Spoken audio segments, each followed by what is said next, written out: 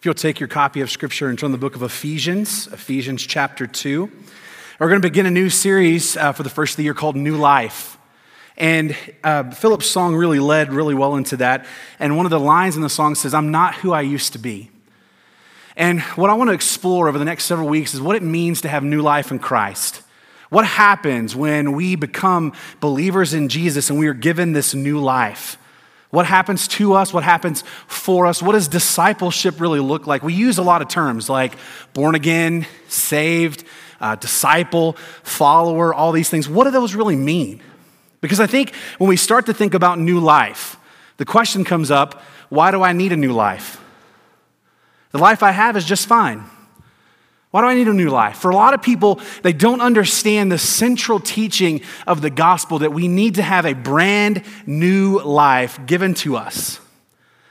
For a lot of people, what we think the Christian life is God making some minor behavior changes in our life, right? We need help and stop doing some of the things that aren't helpful or good to us. We just need a little bit of behavior change, behavior modification. Well, if that's what you think Christianity is, that's not the gospel. Sometimes we think if God can help us be a better person, that's what Christianity is about. No, Christianity is giving us a whole new life, completely different from the life that we had before. In Ephesians 2, I want to kind of unpack this really wonderful, powerful section of Scripture. Ephesians 2, 1 through 10 is where we're going to be today. And before we can really understand the new life, and why we need it, we need to understand kind of the life that we're living right now. And Paul does a wonderful job of explaining to a group of people why they need new life. The Ephesians, or the people who lived in Ephesus, lived in a culture and situation much like what we live in today. Very dark and terrible time. Their culture was open to anything and everything. Nothing was off limits. And then Paul comes in under the leadership of the Holy Spirit, and he begins preaching something called transformation, newness of life, salvation. And many people grabbed onto it. They saw it for what it was, and they grabbed onto it, but they didn't understand that once they grab onto the new life grabs on to you. And it wants complete change. So as we build this series and talk about what it means to have new life in Christ and how we're supposed to live that out and be a disciple of His, we need to answer the question, why do we need new life and what does it look like? Join me in Ephesians chapter 2, and we're going to start in verse 1. "And you who were dead in your trespasses and sins, in which you formerly walked according to the course of this world, according to the prince of the power of the air, of the spirit that is now working in the sons of disobedience. Among them we all too formerly walked, living in the lust of our flesh, indulging in the desires of the flesh and of the mind, and were by nature children of wrath, even as the rest. But God, being rich in mercy, because of His great love with which He loved us, even when we were dead in our transgressions, made us alive together with Christ. For you have been saved by grace, and has raised us up with Him and seated us with Him in heavenly places in Christ Jesus, so that in the ages to come He might show the surpassing riches of His grace and kindness toward us in Christ Jesus. For by grace you have been saved through faith, and not of yourselves. That is the gift of God, not as a result of works, so that no one may boast. For we are His workmanship, created in Christ Jesus for good works, which God prepared beforehand so that we would walk in them." Why do I need a new life? Paul begins to unpack this answer, and he tells us that we need to be saved. We need to be transformed. And so then the question is, we need to be saved from what? When I talk to people and begin to share the gospel and use these terms about being saved or being born again, biblical terms, good terms, I can tell they are totally not understanding what I'm talking about. Saved from what? If you ask most people what they think the Christian message is, here's what they think the Christian message is: that you're saved from hell. That's what we're being saved from. And I hope you realize that that's not what we're being saved from. We are not being saved from hell. Hell is just the final destination of those folks who have never been transformed, who have never been saved, who have never been given a new life. That's not what we're saved from. If that's what we were saved from, it would just be fire insurance. We're being saved from something much more terrible in our life. And you may think, well, what's more terrible in hell? The condition of the person who has never accepted Jesus Christ as their Lord and Savior. Because Paul tells us 4 things about that person. He says that you're dead in your trespasses and sins. He says that you're under the power and influence of Satan, that you're living in and indulging your fleshly desire, and by nature, you're a child of wrath.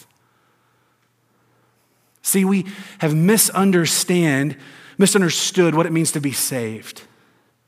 And we think we're being saved from hell. No, that's a destination. That's the destination of those who reject the wonderful gift that Christ has given them. And we're going to talk about that gift in just a minute, but we got to get the bad news first. Because if we don't understand the bad news, we'll never understand the good news. So we're saved from what?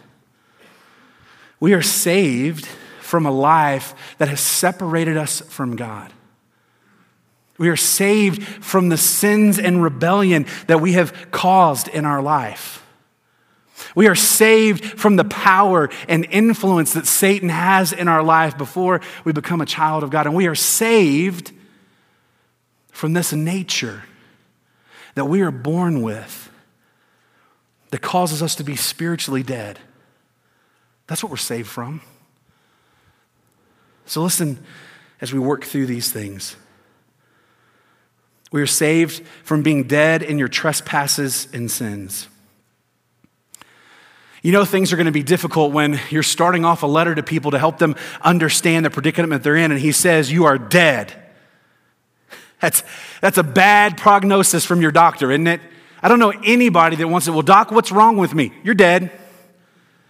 That's a hard position to recover from, isn't it? There's not a whole lot of vaccines. There's not a whole lot of treatment, right? But here's what Paul says. You are dead. You are dead in your trespasses and sin. Now, it's important that we understand these 2 words because Paul uses them interchangeably all throughout his writing in Ephesians and Philippians and Galatians and Romans. What do they mean? Why is this important? Well, sin is an archery term. Sin means to miss the mark. Now, that doesn't sound too bad, does it? We miss the mark all the time. I mean, what really happens if you miss the mark at an archery tournament? You just don't win. So what? Well, it depends on the mark that's been set for you. I grew up in Tennessee and I lived in Georgia, lived in the South all my life, and we had very windy country roads that would wind up around the hills and mountains in our area. And here's the problem. If you missed the mark of where the road was, you would fall off the cliff on the mountain and you would die. Missing the mark is big or little depending on the mark that's been set. And so when Paul comes along and tells us that we've missed the mark, he gives us a clearer definition of it in Romans 3:23. And here's what he says. All have sinned. All have missed the mark. And what is that? All have sinned and fallen short of God's glory. The mark that God has set for us is right relationship with Him. Obedience to Him, worship to Him, love for Him. And in our sin, missing the mark, we've missed all those marks. We've missed them all. And that's a terrible place to be.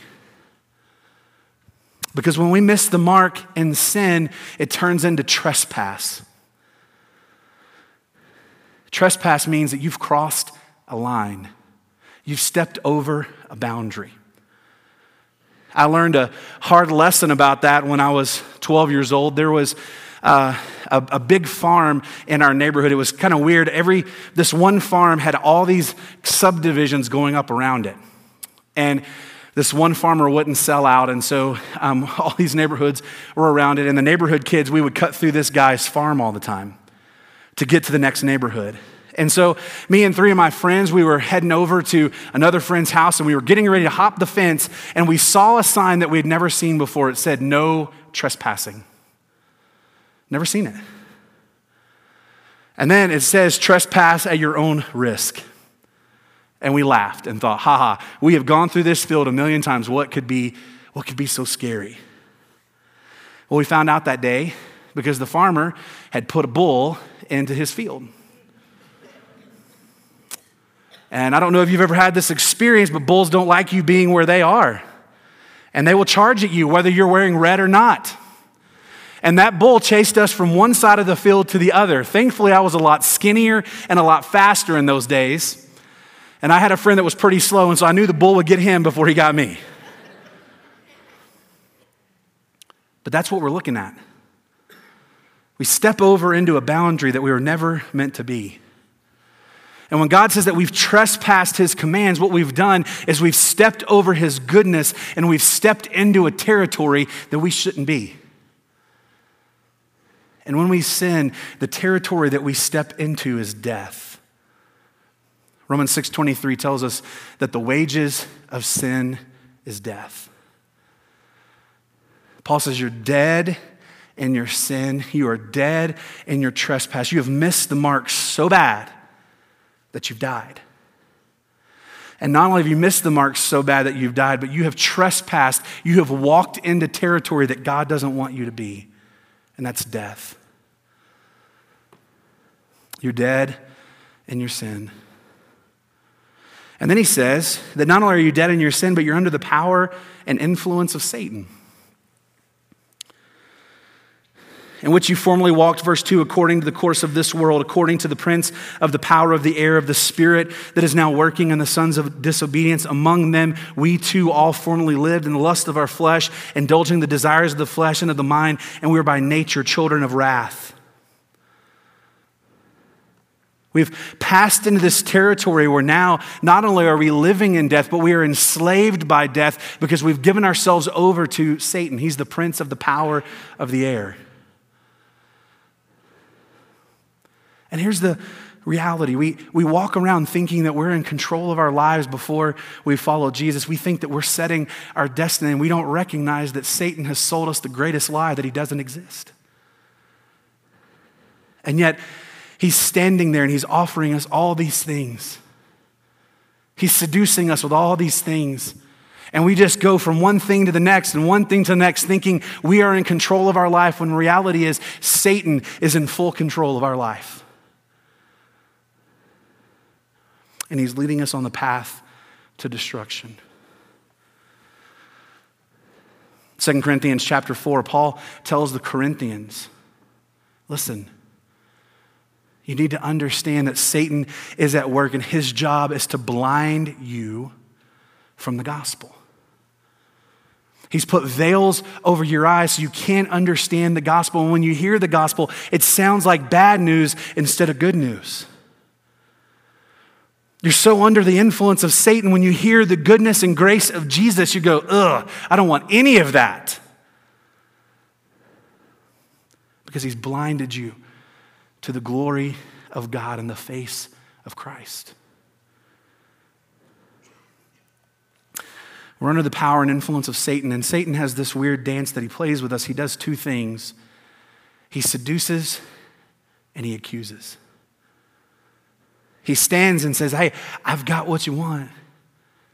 He doesn't look like that stranger on the corner that we used to see in after-school specials. I don't know if you grew up with these, but I used to see these all the time when I would come home from school. There'd be some stranger on the corner in a trench coat.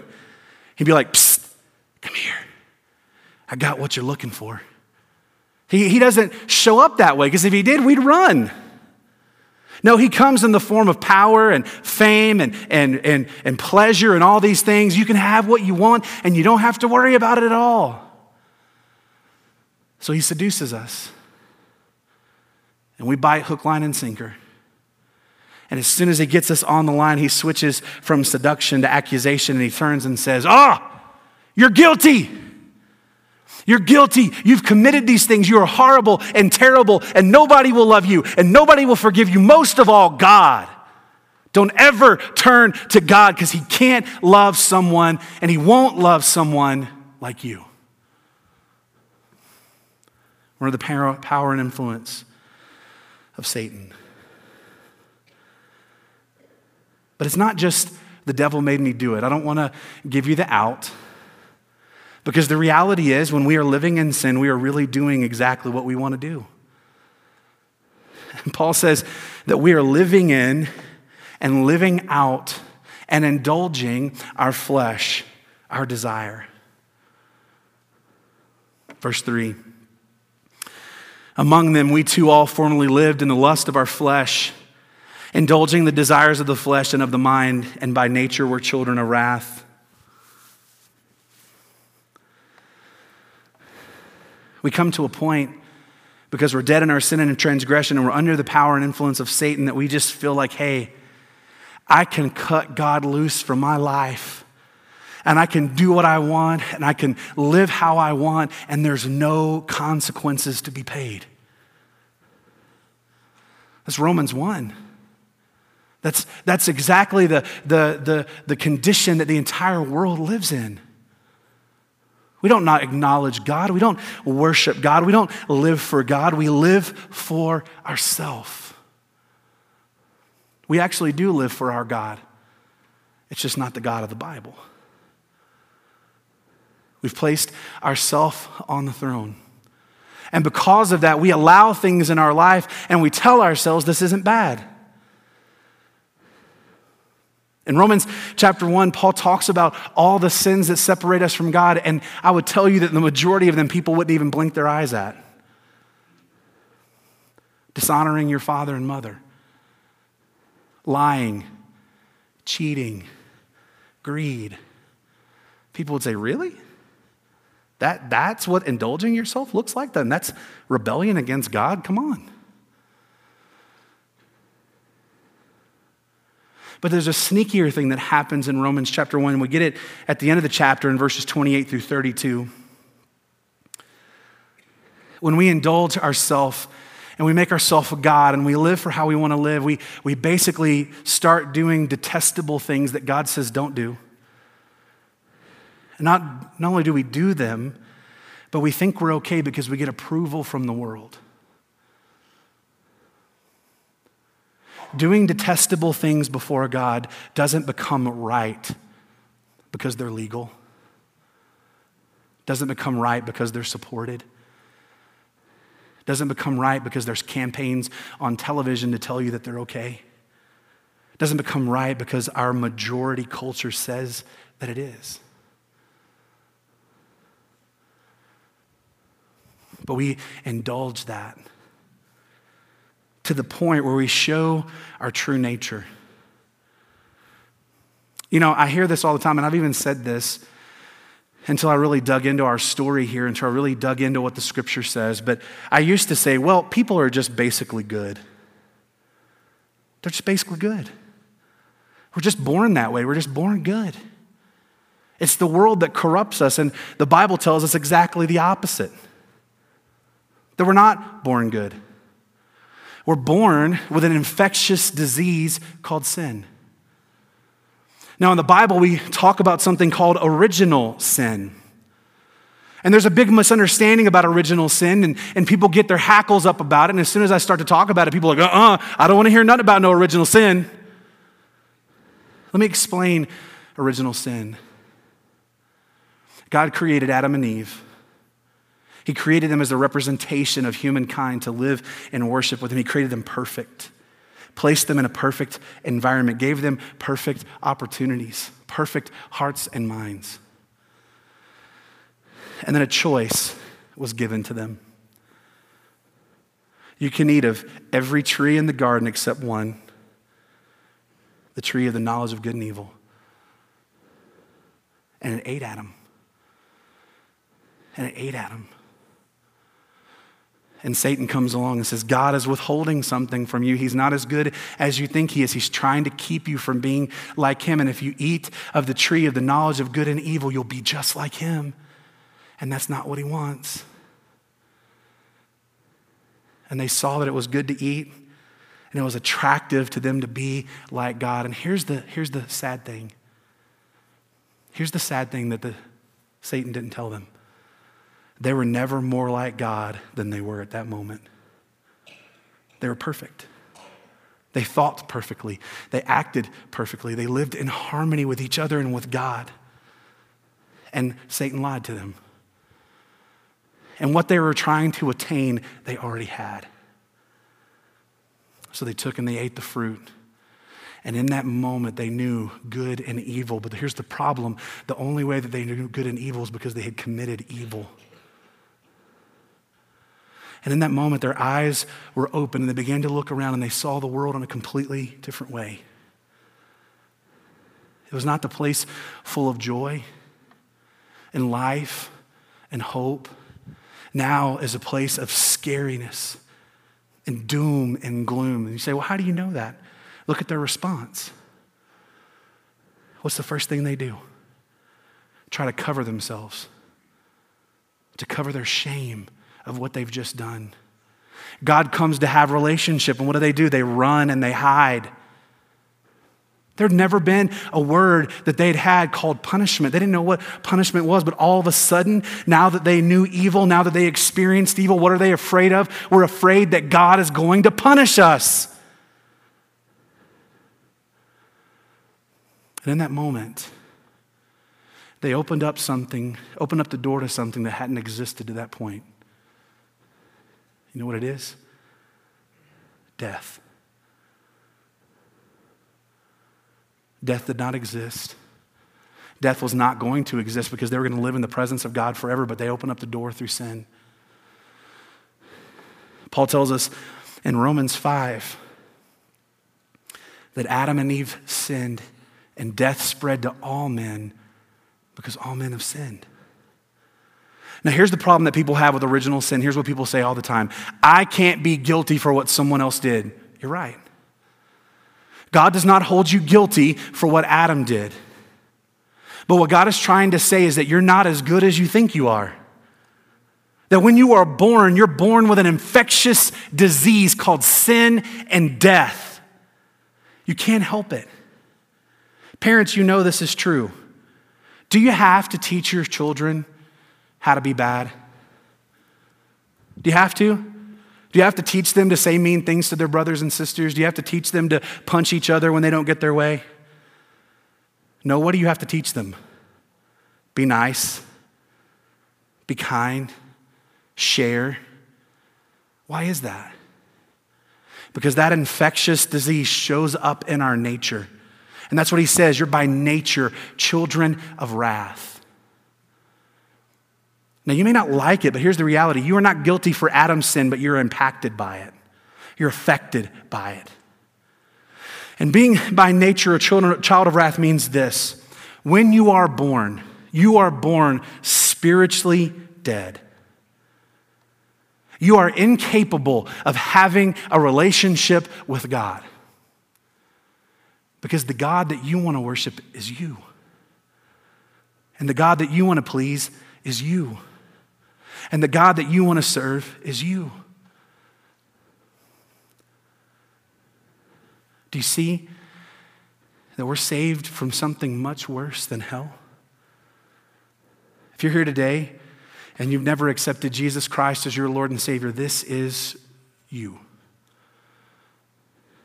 Paul just painted an accurate portrait of who you are. Under the leadership of the Holy Spirit, this is the Holy Spirit's words. This is what you look like. But here's the question. We're not going to end in despair. We're going to end in hope because that's the message of the gospel. We hear the bad news to hear the good news. But here's the question. How does God save us if it is as bad as this? How? How does God save us if this is the predicament that we're in, that we're spiritually dead? We're incapable of doing anything for ourselves. Even the good that we do is marred by sin. That we're just indulging ourselves and worshiping ourselves and we're under the power and control of the devil and that we're dead in our sin and trespass. How does he save us? Well, listen. Verse 4. But God, being rich in mercy, because of his great love with which he loved us, even when we were dead in our transgressions, made us alive together with Christ. By grace you have been saved. How does he do it? He does it. He saves us by his grace and his mercy. Now again, two terms that we use a whole lot, that we sing about, that we use in our prayers, but what does it really mean? What does grace really mean? What does mercy really mean? He saves us by his grace and his mercy. Well, here it is. Mercy is withholding deserved punishment. Mercy is not saying, okay, I'm going to pretend like that you didn't do anything wrong and we're just going to wipe the slate clean, because that's what a lot of people say. He's God. He can just forget it. No. Mercy doesn't forget it. Mercy calls it what it is and then says, I don't want to punish you for it. Mercy is withholding punishment that you deserve. An easier way to say it is, mercy is not getting what you do deserve. So what is grace? Grace is unmerited favor. Giving undeserved favor. An easier way to say it is this: getting what you don't deserve. How does God save us? He saves us by his mercy and his grace. God in his infinite wisdom and his justice says this: listen, you deserve punishment. You deserve hell. That's the destination you deserve. But in my mercy, I don't want to give you that. So I'm not going to give you what you deserve. Instead, I'm going to give you something that you don't deserve. And what is it? What is it that we don't deserve? A gift. Not just any gift, but the greatest gift ever. Verse 6, he raised us up with him.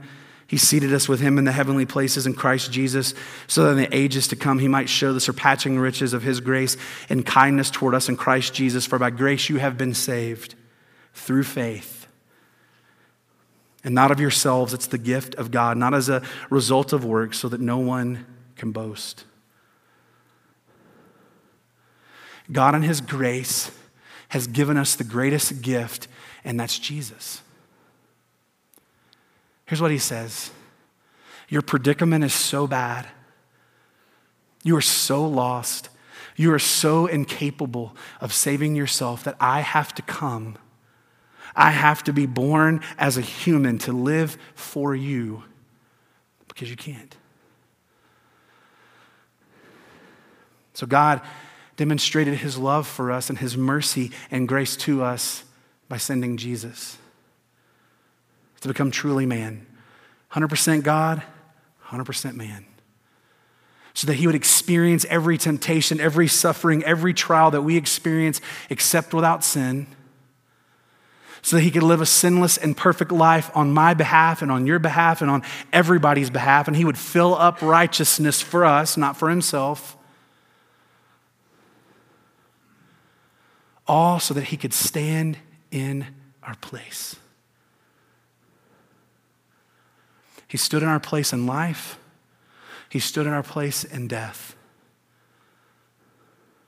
God laid on him the sin, the iniquity, and the transgression of us all. Now, there's a powerful phrase in here that's the sticking point between us and every other world religion. You know what it is? It's grace, not works. It's grace, not works. Every other world religion is some form of works-based religion. It's ritual, it's sacrifice, it's prayers, it's money, it's education, it's service, all in the hopes that you can wipe out your debt.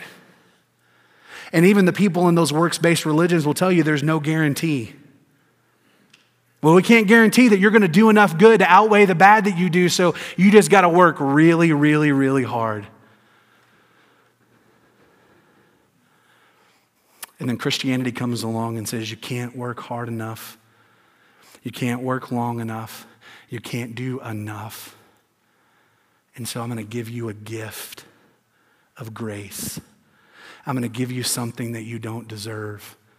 I'm going to wipe your debt clean. I'm going to wipe the slate clean. I'm going to forgive you fully and freely. And you don't do anything to earn it or deserve it. And what I find funny is in this culture of we want everything free. We want education for free.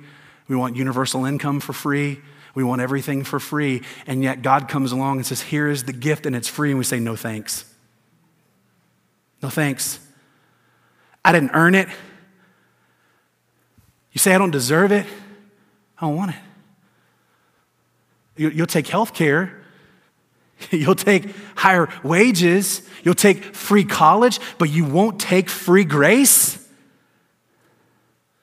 because you didn't deserve it and you didn't earn it. It's a gift from God. And in that gift, God makes us spiritually alive in Jesus. Look at what it says. Verse 4, God, being rich in mercy because of his great love with which he loved us, even when we were dead in our transgressions, made us alive. Remember how we were before? We were dead. Spiritually dead, incapable of having a relationship to God, and now we are spiritually alive. When we come to faith in Jesus, when we recognize the gift of grace that God has given us and we embrace that, when we embrace that in that moment, God makes us alive. God makes us a new person. 2 Corinthians 5:17, if any man's in Christ, he's a new creation. The old is gone, the new has come. But even more than that, Galatians 2:20 tells us, I have been crucified in Christ, and therefore I no longer live, but the life that I now live, I live by faith in the Son of God who loved me and gave himself for me. New life comes at a cost. And the cost is that person that we talked about in the first 3 verses has to die. God isn't interested in behavior change. God isn't interested in a better version of you. God wants to transform you with new life. He wants to make you a completely new person, created in Christ Jesus. And God secures our relationship with him forever. This isn't a one-off deal. This isn't a deposit. This isn't an installment process, where God gives you a little bit of salvation as you go along, and hopefully you do enough stuff to earn the entire thing. No, God secures your relationship to him by giving you everything that you need the moment that you cry out to Jesus. You get all the Holy Spirit you'll ever need. You get all the forgiveness you'll ever need. You get all the grace that you'll ever need as a gift.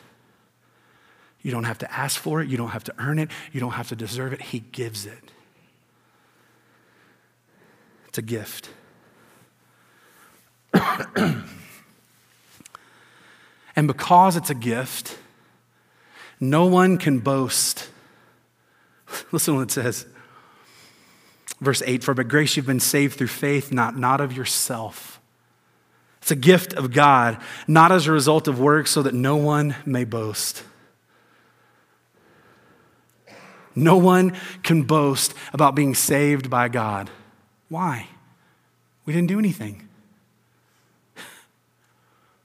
We didn't ask for it. We didn't accomplish it. We didn't earn it. We didn't deserve it. God gave it as a gift of mercy and grace. So there's nothing to brag about. about yourself. There's a lot to brag about on God. When we come to faith in Christ, it should be bragging on God, and we should say something like this: there's nothing about me that God should love, but he loves me anyway. Nothing. There's nothing about me. There's nothing special. There's nothing holy. There's nothing worth it in me. And yet God loved me anyway. And I've given God a million billion reasons not to love me, not to save me, not to hang in there with me, but he's never given up on me, and he saved me and transformed me.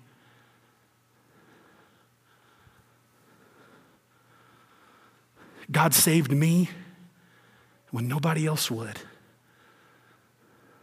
You ever thought about that? Anybody else had been in charge of salvation? Do you realize that you wouldn't have been on the list? I wouldn't have been on the list. And yet God saved me. God saved you when nobody else would. So he tells us what we've been saved from. He tells us how we've been saved. And then this is the question that we're going to unwrap for the rest of this series. What did he save us for? What did he save us for? Verse 10. We are his workmanship, created in Christ Jesus for good works, which God prepared beforehand so that we would walk in them. What did God save us for? To show off his workmanship. I'm not a handy person. I can't build things with my hands. I am worse than Tim Taylor on the Tool Time show. If I can break it, burn it, blow it up, that's my specialty. But you can see the quality of the workman by his workmanship. That's why when we see someone who can craft things and we see the beauty and the durability and all these kind of things, we pay exorbitant amounts of money for it because we see the workmanship. Here's what God says. I've saved you from your sin, your trespass, the influence, the power, the indulgence, to show off my workmanship. It's kind of what Paul said in 1 Timothy 1, verses 15 and 16. He says, this is a trustworthy statement that deserves full acceptance. Christ Jesus came into the world to save sinners, of which I am the worst. And if Christ and his patience can save me, it's an example to you who struggle with sin that he'll save you too.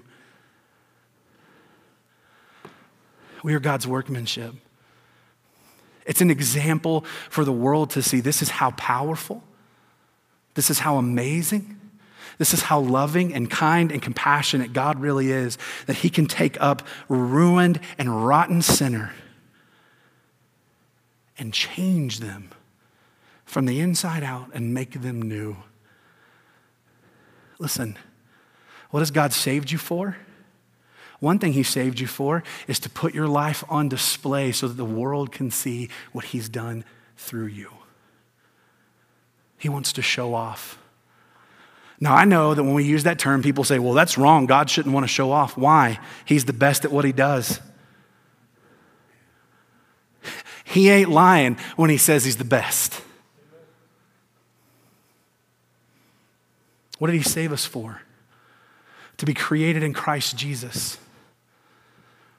To be put back to the way that we were before. See, we were created to look like Jesus. We were created to be in his image and to live like him and to walk like him and to talk like him. And so here's what God does. He comes back and he restores us to how he's created us. Now, unfortunately, we're going to have to see that moment by moment and minute by minute and day by day and year by year and decade by decade until Christ comes. We will not see what we are until we see him face to face. And here's the power and security you need to have. That moment, when you see Jesus face to face, you are going to reflect back to him a perfect reflection of himself. I can't think of a better gift to have in heaven than to stand in the presence of Jesus and shine him back to him. And here's the reality. We're not going to do that because we're special and holy and better than everybody else. We're going to do that because that's what God created us to do. The only reason we'll do it is because God has done it in us. So we're created for good works. Now, don't get weird when we talked about a minute ago, it's by faith and not works. This is not undoing all that. Here's what he's saying. When you become alive in Christ and all of a sudden you're spiritually awake, things happen and things change. And what happens is you cannot hide the fact that you are now new. And the newness of your life wants to go out into the world to reach those who are dead. That's how it works. He's created you for good work. And the good work is to be alive in the Spirit, under the influence and control of the Holy Spirit, living out the Spirit's commands in our life, and showing that we are by nature children of God.